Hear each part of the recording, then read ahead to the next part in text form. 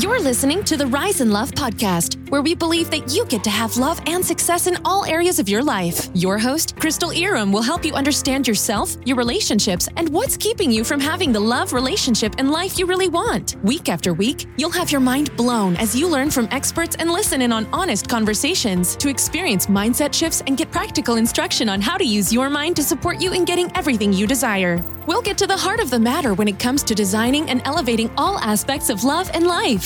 Here's your host, educator, relationship coach, and lawyer, Crystal Iram.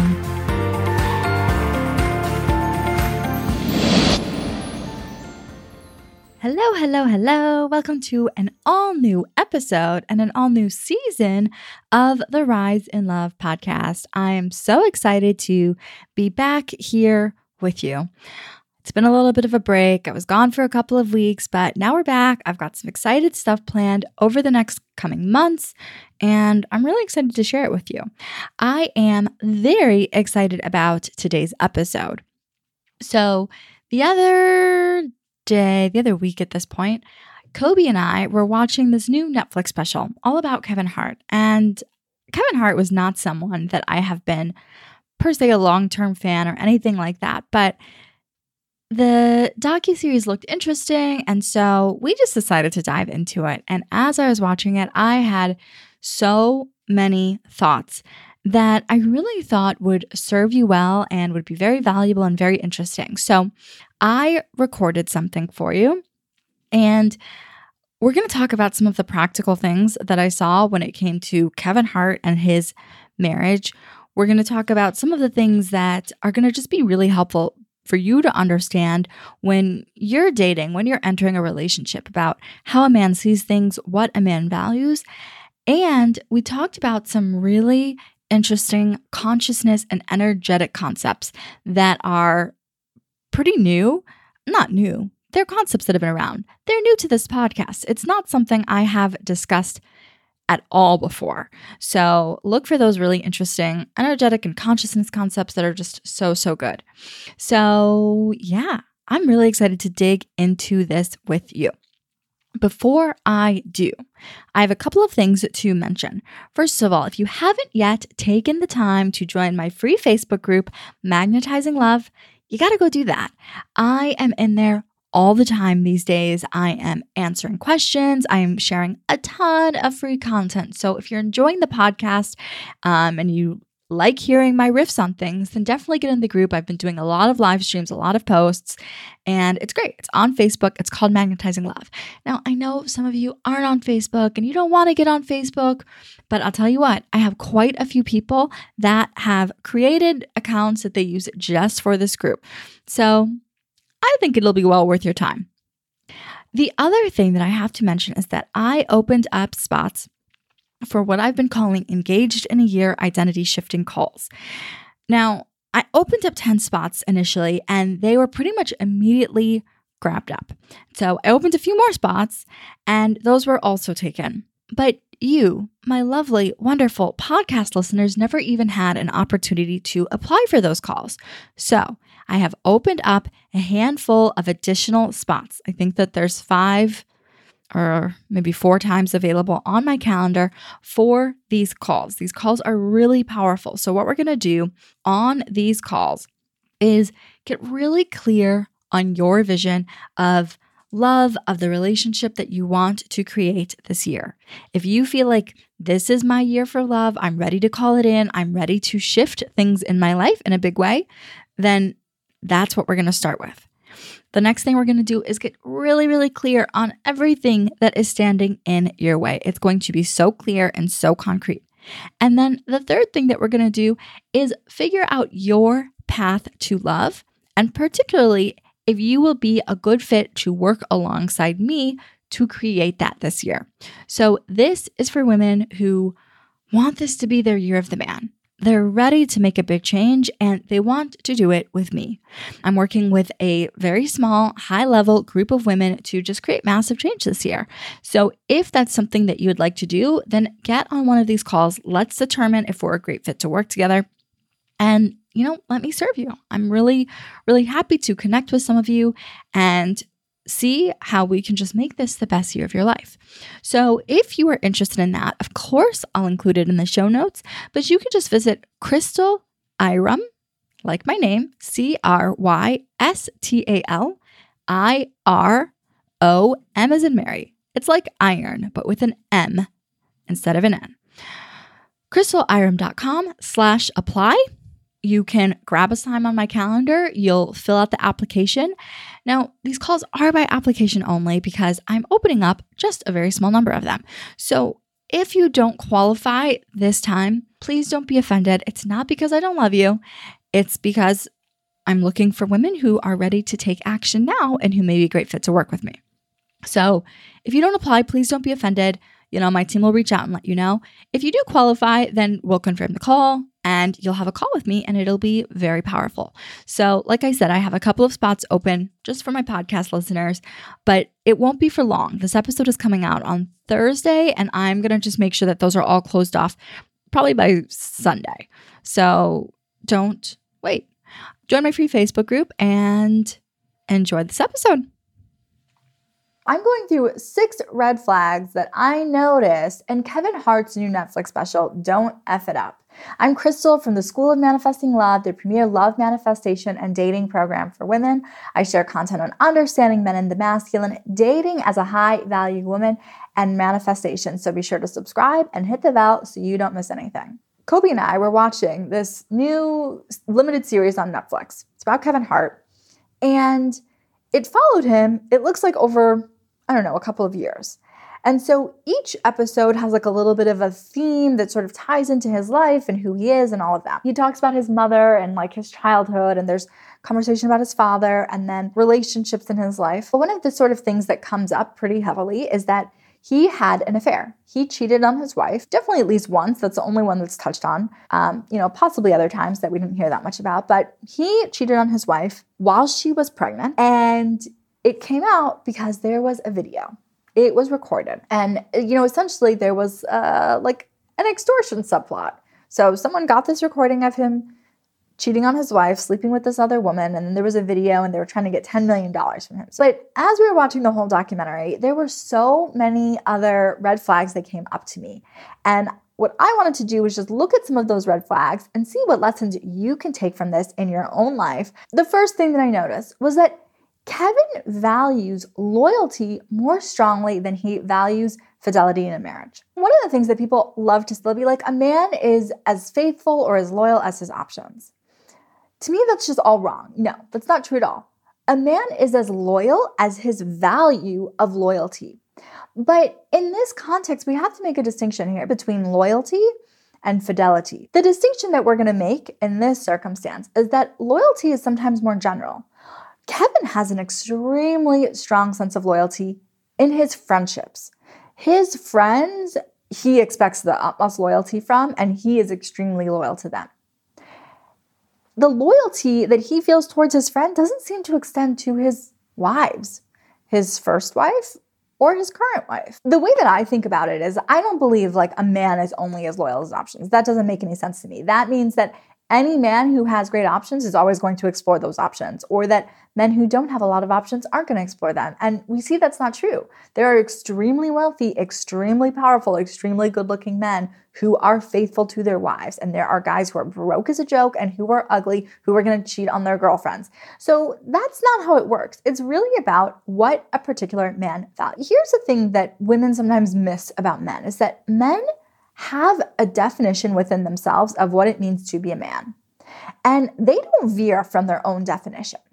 I mean, if they do, it's like a big thing for them. If they move away from what they see as being a man, it's not something they take lightly. It will be very challenging for them. They'll feel really horrible about it, and they're going to do everything they can to move back into alignment with their own definition of what it takes to be a man. What I could see from this series about Kevin and his definition of being a man, what he values is providing for his family materially. And we know that he values this because he does it. He does it. He's committed to it. He puts a lot of energy into it. And it makes sense because he came from very, very little. He was not provided for materially, beyond sort of basic needs and survival. And so to him, that is part of his definition of being a man. If I'm going to succeed as a man, that means that I build this empire, that I become a mogul, that I become a billionaire. It's not enough where he is. He is really, really strong about growing it. That's what he values. What he also really values is his loyalty with his friends. So this is sort of red flag number 2, is his circle of friends and what we saw from them. They are called the Plastic Cup Boys, is his core friend group. And he's been friends with all of these men for a long time, and they're very close. They work together. And, it's nice to see, right? Because a lot of times we don't see adult men with close relationships. But sometimes it's not just how it looks. There's some other issues at play there. These are red flags more for his wife or, his third wife or whatever, whoever is going to be in a relationship with him next, but also things that you can sort of take into your relationships and really think about, things that you might want to pay attention to or notice or see from a different angle. They are very much bonded over the shared experience that they have of not having fathers present for them growing up. He talked about this sort of core group of friends. I don't remember how many there were, 7 or 8 maybe. And I don't know if every single one of them didn't have a relationship with his father. However, it was highlighted for several of them that was a thing that brought them together. Kevin's father, he wasn't completely out of his life, but he was a drug addict when he was a kid. And so obviously that is going to be an absent father. One of the other friends, his father died when he was young. Several of them had fathers that walked out on them, that were never with the mother, that didn't stay with the mother. So there was all of these different things with their fathers. And that was sort of a core part of their group that came up kind of as a heavily emphasized thing, that they all have bonded over these absentee fathers in their life. On the one hand, it looks really sweet, right? They have something in common. They all want to be better fathers for their own children. On the surface, it doesn't seem like a problem. This negative aspect, as they all see it as negative, none of them are saying, this is the best thing that ever happened to me. So this negative or, really in this context, traumatic aspect of their lives has now become a cornerstone of their bond and their relationship. Consciously, they're all going to hold themselves to at least a slightly higher standard when it comes to being a father. They're looking at their lives and saying, our fathers weren't present for us. We're not going to do that for our kids. We're going to be more present for our kids. But subconsciously, there's still that code of abandonment that is underlying everything. And they're not aware of how they're recreating those patterns even now. Part of the problem here is that they did not have the kind of families that they would want or that might be an ideal modeled for them. They don't have an ideal. They're not working towards something in particular. They're just thinking, I see what my father did. That was wrong. So I'm going to try to do something at least a little bit different. How different it's actually ending up being, hard to say, right? We don't really know. They're not moving towards an ideal. They're just trying to do something different than their own fathers. But that theme of abandonment is still within them. Now, we're sort of getting to the crux of the issue here. And the reason why it is problematic that his friend group are holding on to this thing of none of us had fathers and look what we're doing now. They are holding on to that as a central part of their identity. This is the big part. This is what you really, really need to understand. We always act in accordance with our identity. It's with it. It's the way that we see the world. It's the way that we operate in the world. And whatever pieces of ourselves we hold as part of our identity, we act in alignment with them. So when you're holding on to, I was abandoned by my father, I was abandoned by my mother, any of these things, you are going to continue acting in accordance with it. This doesn't mean that all hope is lost. If you went through something traumatic, if you have at your identity some sort of trauma, some sort of really hard thing that you went through as a child, it doesn't mean you're screwed. You're so not at all. What it does mean is that if you're going to create what you actually want in your life, you need to distance yourself from that part of your identity. That can't stay at the core of your identity because a person who's always abandoned is going to continue being abandoned. A person who is unlovable or unworthy, when that's a part of your identity, then you're going to keep getting results that are aligned with that. What we're seeing with Kevin and this group of men that he's friends with is that at their identity, at the core of their identity and also their bond as a group is this father wound.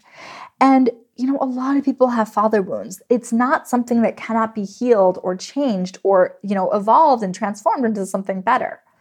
But if you don't do that work, it's just sort of manifests in its most natural form, which is as low self-esteem, a sense of unworthiness, a sense of being unlovable, not having faith and belief that things are going to work out for you, not having faith that people are going to stay with you, this fear of abandonment, all of these things that we're seeing. The other thing that I think is really interesting about this father wound that they all have and the way that they sort of speak to each other is that there seems to be a greater commitment to being better fathers than they had, but not necessarily better husbands. And this is really problematic. This is another red flag. You cannot prioritize being a good father over being a good husband. I mean, you can. I shouldn't say you can't. Of course you can. A lot of people do. People do it all the time. But it does not bode well for your relationships. And as we can see, it did not bode well for Kevin's relationships. You can't prioritize your kids over your spouse. Your spouse has to be your first priority. And obviously, not to the detriment of your children. Take care of your children. Make sure all of their needs are met. Make sure they get all the love and support and attention and all of the stuff that they need. But also not to the detriment of your relationship with your partner. That seems to be the mindset that all of these guys have. The best thing that you can do for your kids is to have a stable relationship. And I am not talking about staying together just for the kids. No, obviously, if the relationship isn't going to work, it's not going to work. There's no point in staying together because that still doesn't create stability for the kids. If you can create an actual happy, loving, stable relationship, that is the best thing that you can do. So if your relationship falls apart because you've put so much focus on the kids and you haven't given the same sort of attention and focus to your spouse, that's a big problem. There's nothing better for kids than seeing that, their parents are a unit, that their mother is cherished and taken care of and loved and treated well, and that their father is respected and cared for and gets what he needs. That's the best thing. That's the stability that you ultimately want to create. And so when the emphasis is too heavily on just being a good father, sort of to the detriment of being a good husband and how important it is to be a good partner for the woman that you've chosen, that's a problem. Now, the other thing that I want to add on about his friend group, and this is really more of a concept of consciousness that, just bear with me because this will be interesting once you understand it. So there's this concept of pendulums. A pendulum is essentially any energetic structure that starts gaining momentum because of its adherents, because of the people who are feeding the energy. So a pendulum can be anything. Obviously, the government is a pendulum, but also in America, we have two main political parties, the Republicans and the Democrats. Those are pendulums. Schools are pendulums. But then also on a smaller scale, we'll see pendulums within a friend group. We'll see a pendulum even within a marriage. There is a dynamic within a relationship that is outside and has energy beyond just the two individuals. They have their own dynamic. And then on a really large scale, we see it with wars. If there's two sides to a war, each side is a pendulum that has its own momentum. And then the war itself will take on energy and then becomes its own pendulum.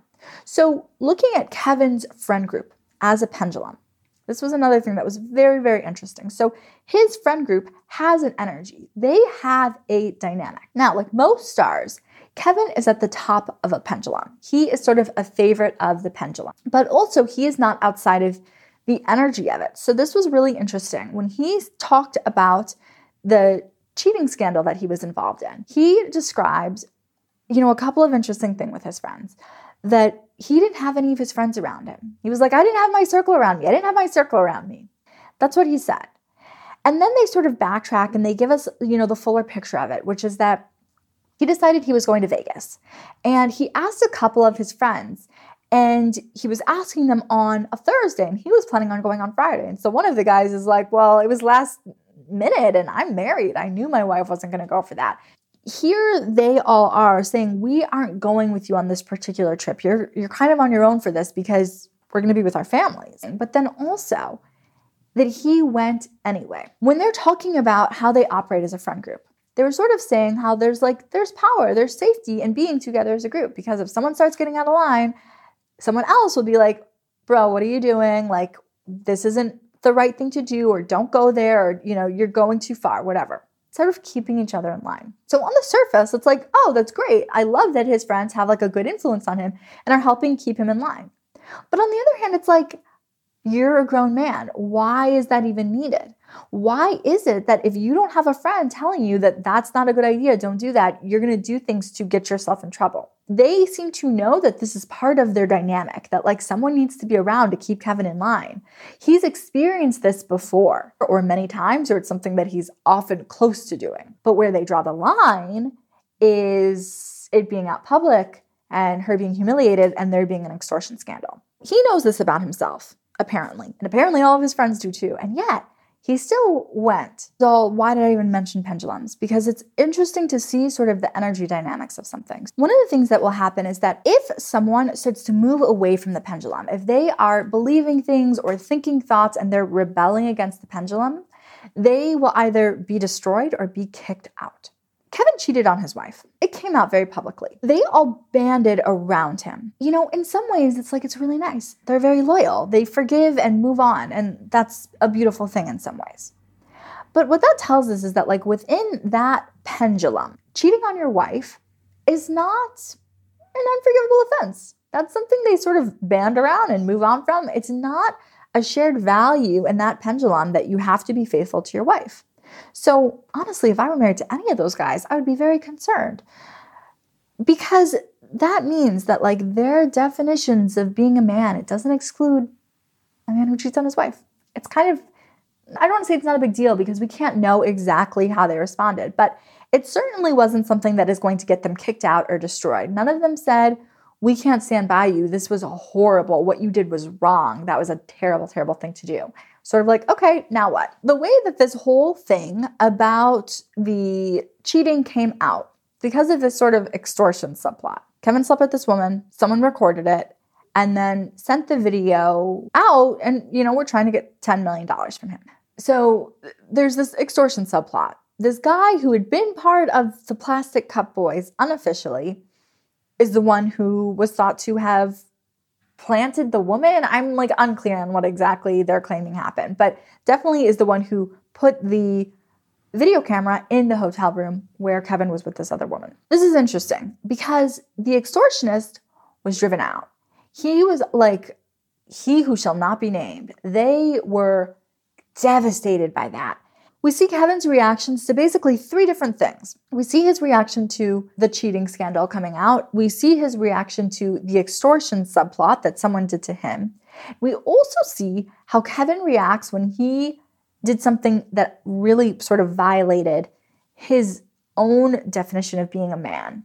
He got into a fight with one of his friends on a plane and just was drunk and stupid and was yelling at this guy. And so he also apologized about that. And so looking at these three different events that came up. But before I get into that, I sort of want to talk a little bit about, so that's obviously a red flag. And then also Kevin's apology itself was a huge, huge red flag. His apology to, I mean, probably not to his wife. I'm sure that he privately apologized to her, but his public apology to his wife about the situation or to the public, unclear who it's really supposed to be for, but the apology that he made, he put it on Instagram and it was his apology. I'm at a place in my life where I feel like I have a target on my back. And because of that, I need to make smart decisions. And I was just like, what? That's what he said. I feel like I'm at a place where I have a target on my back. And because of that, I need to make, no. You should make smart decisions because you're a smart person. Make smart decisions because it's better for your life. It's better for the people that you care about. It's going to get you further. You don't make smart decisions because you think that you have a target on your back. He maybe has a target on his back, but like maybe he doesn't. Who knows? That may very well be in his head. But like, don't make your smart decisions because of that. Just decide to make smart decisions. How about is a better way. Make smart decisions because you value your marriage, because you care about your wife, because you respect your family structure. Those are all better reasons to make smart decisions rather than just because you have a target on your back. So that was like really weird. I don't really understand why that would be what he leads with. I have a target on my back. But anyway. Oh, the other thing is like make smart decisions because you have self-respect, because like you're worthy of making smart decisions for yourself.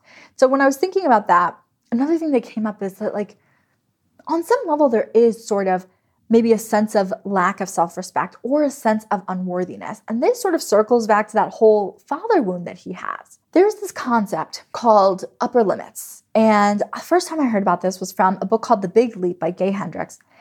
And basically what he describes there is that everyone has a set point for things. So we have a set point for happiness, a set point for love, a set point for wealth, and so it's basically how much we feel comfortable with. It's our personal state of equilibrium. And we don't veer too far away. So if someone has a set point, let's say that your set point is here and you go way above it, let's say you get a huge raise, you come into a lot of money. The easiest way we can see this is with lottery winners. So it's like their set point for wealth could have been here and then they win the mega millions and their wealth is up here.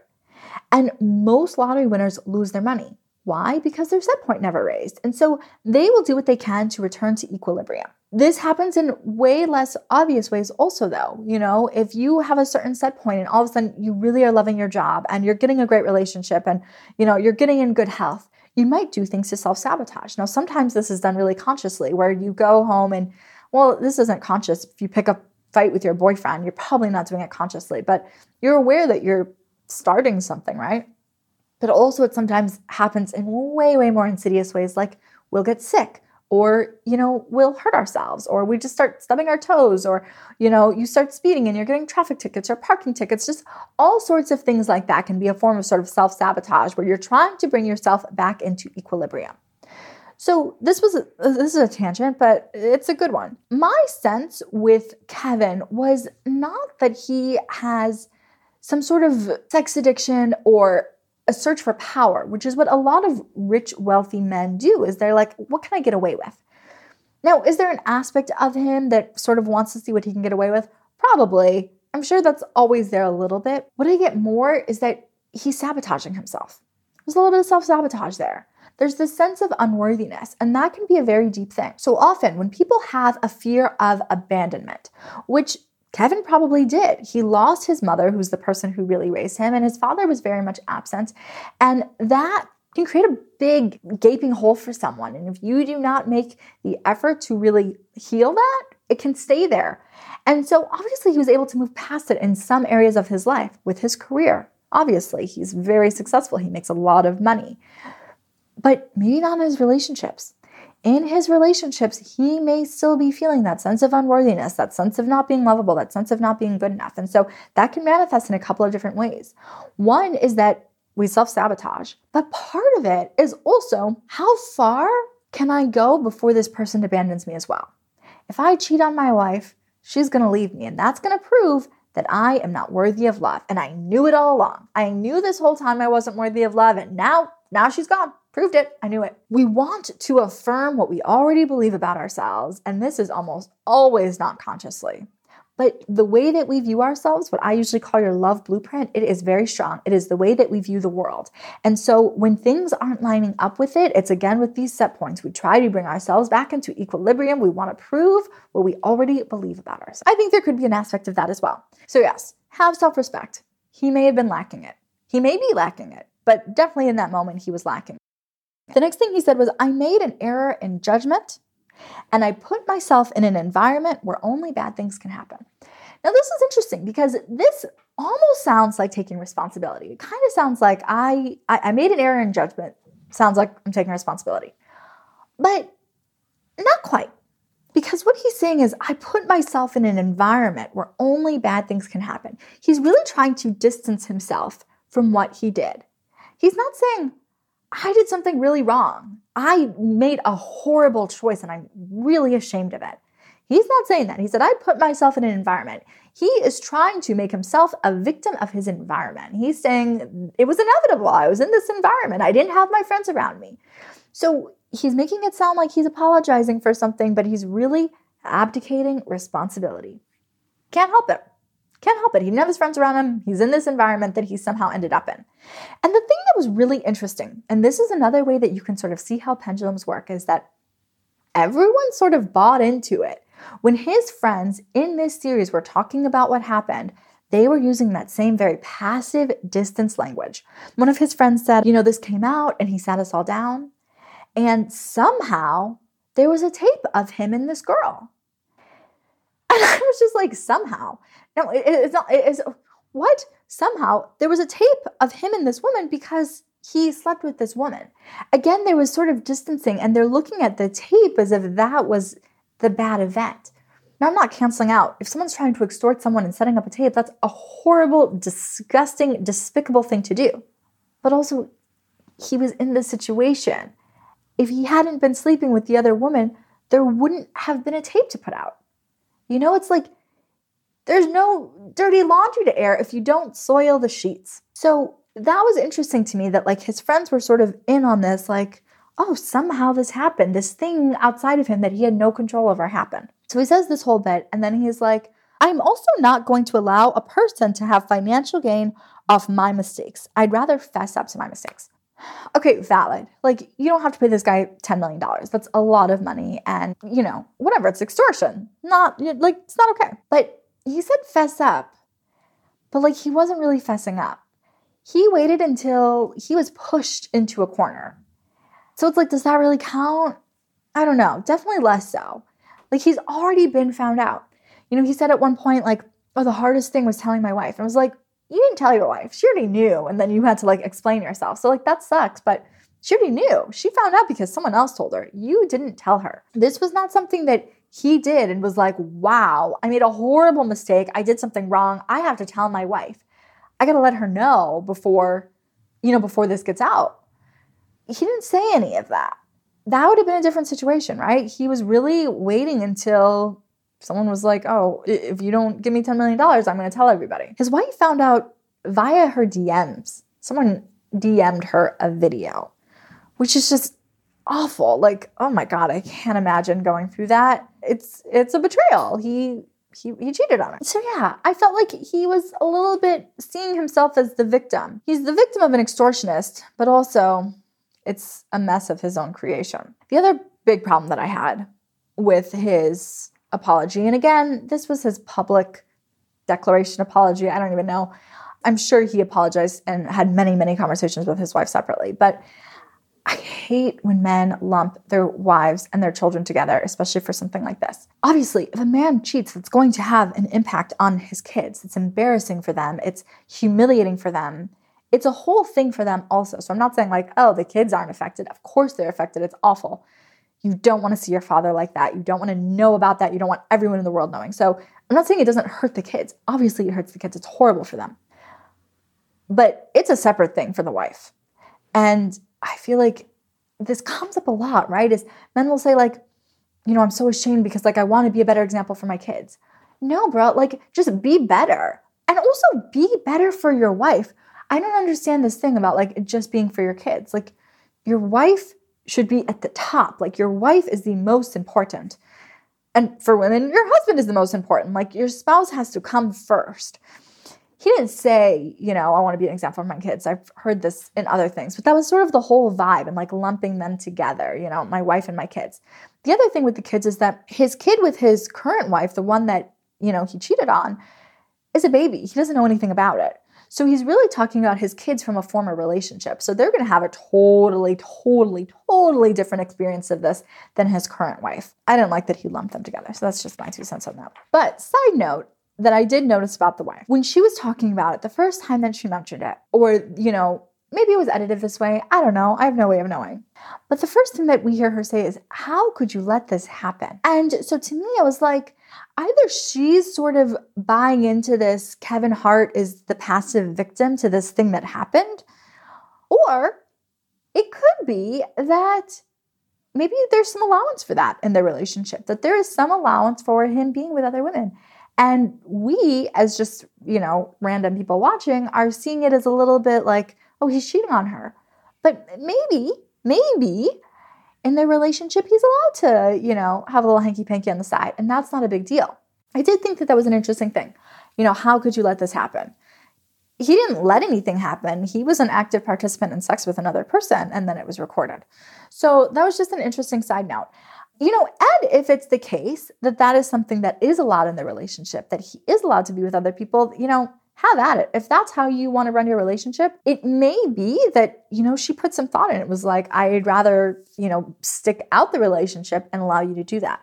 I mean, historically speaking, that was certainly quite standard. I mean, it's a very new concept that like we really demand absolute faithfulness and fidelity in relationships for, as long as marriage has been around. That hasn't necessarily been so key, at least on the part of the man. Obviously, for the woman, it's a little bit different. But it did make me sort of curious, like maybe that's an aspect of the relationship, but he crossed the line by letting it out and having her publicly humiliated. The other thing, when we're talking about the wife and the extortion, I know there's so many different aspects to this. When the wife was talking about this guy who extorted, she said, he was crying for days about it. He was so hurt. Everyone's talking about how hurt Kevin was by this betrayal. And it wasn't lost on him that he had betrayed his wife and then he was betrayed by his friend. It was not lost on him. He definitely noticed that. But the reaction to the betrayal of someone within the friend group, and it's like, there it is. That guy was gone. He who shall not be named. He is not a part of the group because that is like a betrayal of the highest level in their world. Boss, that is Kevin's trainer, he said, the man code we believe in was just violated to the nth degree. He's like, I don't even want to talk about it. I can't talk about it because this is just so beyond to me. Like, I cannot even deal with this. This is what one of his friends / trainer said. And I was like, there it is right there. Betraying your friend for money, that is beyond their man code. Within their pendulum, that is not acceptable. But cheating on your wife, far lesser degree. We can stand by you if you cheat on your wife. If you're disloyal to us, you're out. We can't talk about you. We want nothing to do with you. You're dead to us. And that was everyone's attitude. It was just like, what happened? That man betraying you? That is like the worst thing we could ever imagine. What a horrible thing. Like, how are we going to get past this? It was devastating for them, right? Like that was horrible. Like they do not see him as a man anymore. He violated the communal definition they have of what it means to be a man. Cheating on your wife does not violate that. There was another incident that we saw. And that was when Kevin got into a fight with Boss, his trainer, on a plane. They were on a flight. They were drunk. They were playing cards. And Kevin was just talking nonsense. He was just pestering him about, like, he was trying to prove his manliness in some way. Essentially trying to get Boss to say, like, without you, Kevin, I would have nothing. Kevin was like, do you have a house? Do you have a house? Do you have a house? Like, what would you do? Like, would you have enough without me? Like, he was being a real dick about it. It was quite obnoxious and he was drunk. And Boss was just like, I've been making money. Like, I'll be fine. And like, I'm grateful to you, but like, no, I'm not going to say that like you made me. That's what Kevin was sort of getting at. It got very rowdy. And when the flight landed, there were police there. This was like a private flight. And so obviously the pilot or flight attendants or whatever let the cops know that there was this fight on board. And Kevin was just like, if it had gotten any more intense, then Boss and I both probably would have been arrested. Now, the reason that this is of note is because this was a time when Kevin messed up. And the way that he approached it was like a world away from how he approached this cheating that he did. When he's talking to the camera about this, and he said, I fucked up. I was wrong. He said something else and I can't remember, but he was just like, oh, he owned it. He said, I fucked up.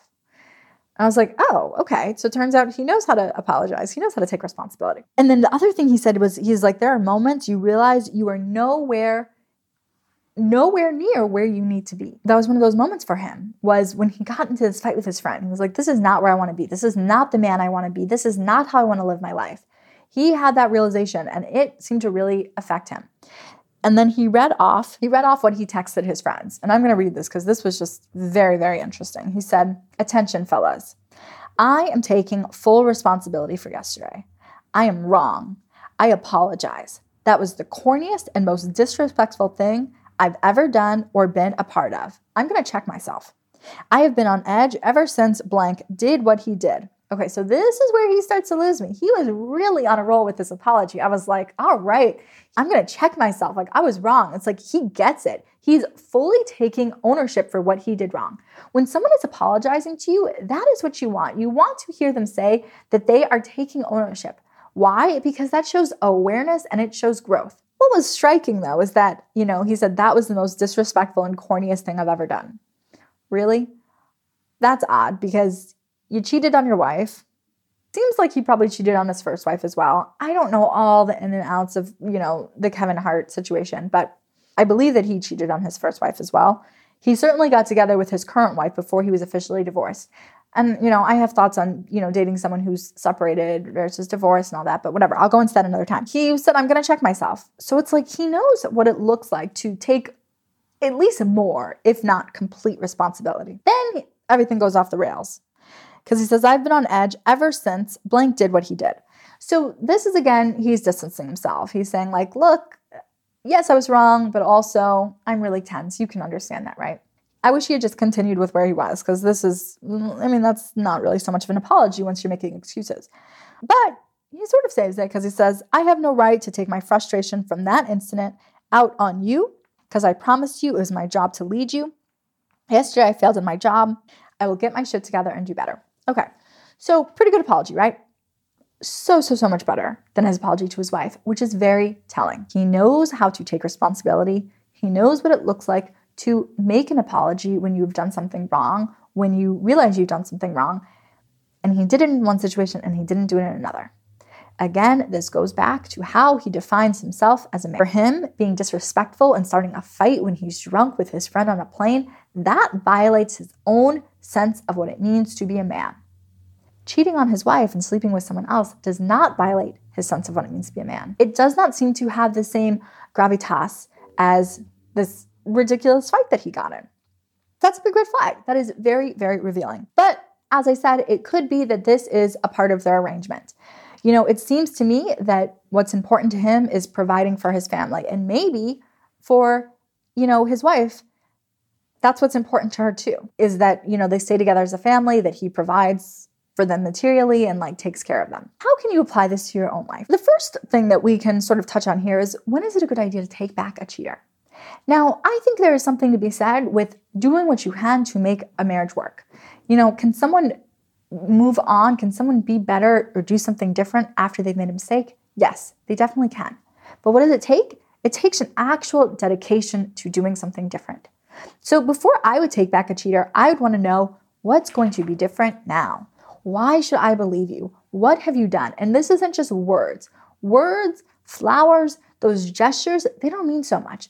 What have you actually done on yourself so that I know that things are going to be different going forward? You want to see some action. I've gone to therapy. I hired a life coach.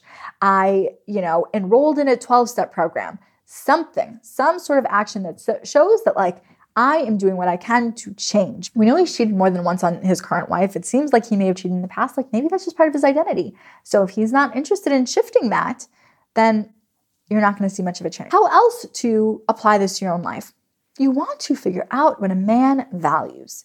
Does he value loyalty, but does he also value fidelity in his marriage and faithfulness to a partner? Or does he just value loyalty to his friends? Does he think it's a bigger betrayal if a friend turns his back on you or a spouse? Lastly, you want to think about how a man identifies. What does he see as being at the core of himself? Does he hold his wounds from his childhood? Is that a core part of his identity? Does being abandoned, is that a core part of his identity? Does his victimhood, the aspect of his life where he is a victim or was victimized, is that sort of core to who he is? That is something you're going to want to be aware of, because that's going to be the sort of thing that a man is going to play out over and over again. I am so grateful for all of my listeners. I love creating this content. I love this podcast. And there's nothing I want more than for more women to have happy, healthy, loving relationships with the man of their dreams. Now, I have a small favor to ask. If you have been listening and enjoying the podcast, please leave me a rating and review on iTunes. It helps so much. It is the only way that we are going to get this content into the hands and ears of the women that really want it and need it. So if you have been listening for a while and you're absolutely loving the podcast, leave us a rating and review. It means absolutely everything to us. Thanks so much, and thanks for listening. Thanks for listening. Check out the show notes and be sure to tune in next time to the Rise in Love podcast.